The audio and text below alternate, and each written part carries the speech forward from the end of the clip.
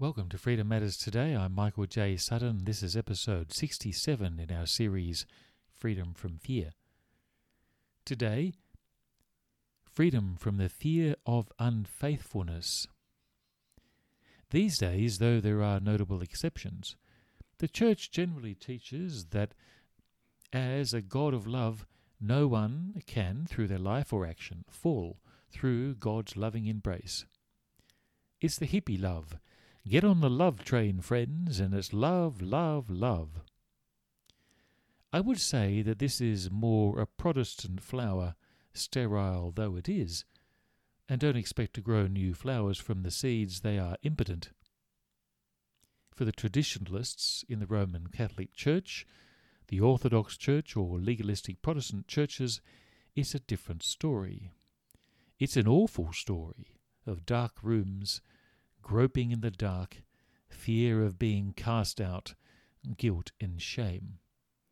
Life throws enough stumbling blocks our way to keep us tripped up for years, but some churches go out of their way to lay traps and snares for their people and potholes from which there is no escape. People in the church fear falling out of the grace of God.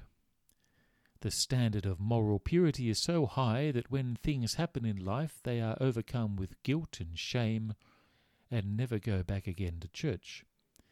They also stop praying because they believe they committed the unforgivable sin and God rejected them. People fear unfaithfulness to God and have these strong expectations of Him.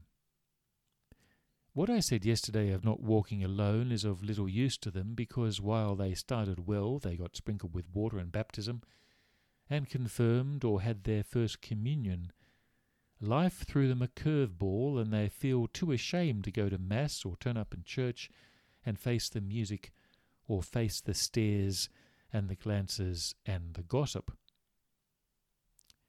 Theirs is a wretched state, and they face a gleeful church, salivating at the prospect of judging them and holding them up to standards they themselves have no intention of keeping. Maybe this is your story. The greatest consolation is not that as Christians we do not walk alone. This is also of little consolation, for it is what most people say. They bring out that footprints in the sand story, or they tell you that every cloud has a silver lining, or whatever doesn't kill you makes you stronger, and so on. There is a fear of unfaithfulness in the heart of most Christians. I believe that most Christians at some point in their walk with God feel this in varying degrees. I grew up with the falling away debates in Christian circles. There were questions over whether a person who believes in Christ can give up the faith and fall away. Most people say, yes, this is possible, and that a person can begin well and then end badly. The question is then, what sins are sufficient to end faithful testimony? The Church loves this question, and they vacillate every generation over what the unforgivable sin is.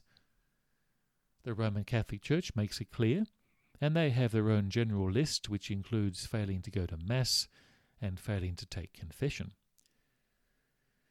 But I believe the Scriptures are clear.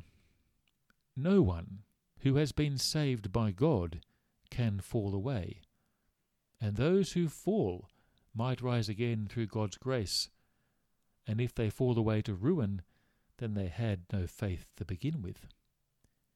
Jesus says in John chapter 3, verses 35 to 40, "Then Jesus declared, 'I am the bread of life. Whoever comes to me will never go hungry, and whoever believes in me will never be thirsty.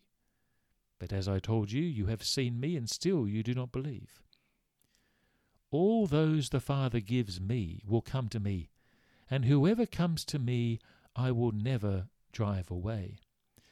For I have come down from heaven not to do my will, but to do the will of him who sent me. And this is the will of him who sent me, that I shall lose none of all those he has given me, but raise them up at the last day. For my Father's will is that everyone who looks to the Son and believes in him shall have eternal life, and I will raise them up at the last day. A Christian can apostatize, that's deny Jesus, but they can return. In history, most forms of this apostasy took place during times of persecution. Peter the Apostle went out of his way to deny Jesus 3 times. 3 times. He needed no encouragement, and it was genuine, heartfelt repudiation of faith and apostasy. Jesus, however, forgave him.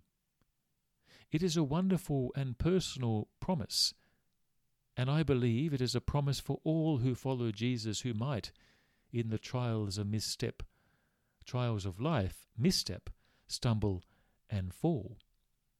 Jesus said to Peter in Luke chapter 22, verses 31-2, "Simon, Simon, Satan has asked to sift all of you as wheat, but I have prayed for you, Simon, that your faith may not fail. And when you have turned back, strengthen your brothers." Remember, freedom matters today because you matter to God. Join me tomorrow for another episode of Freedom from Fear.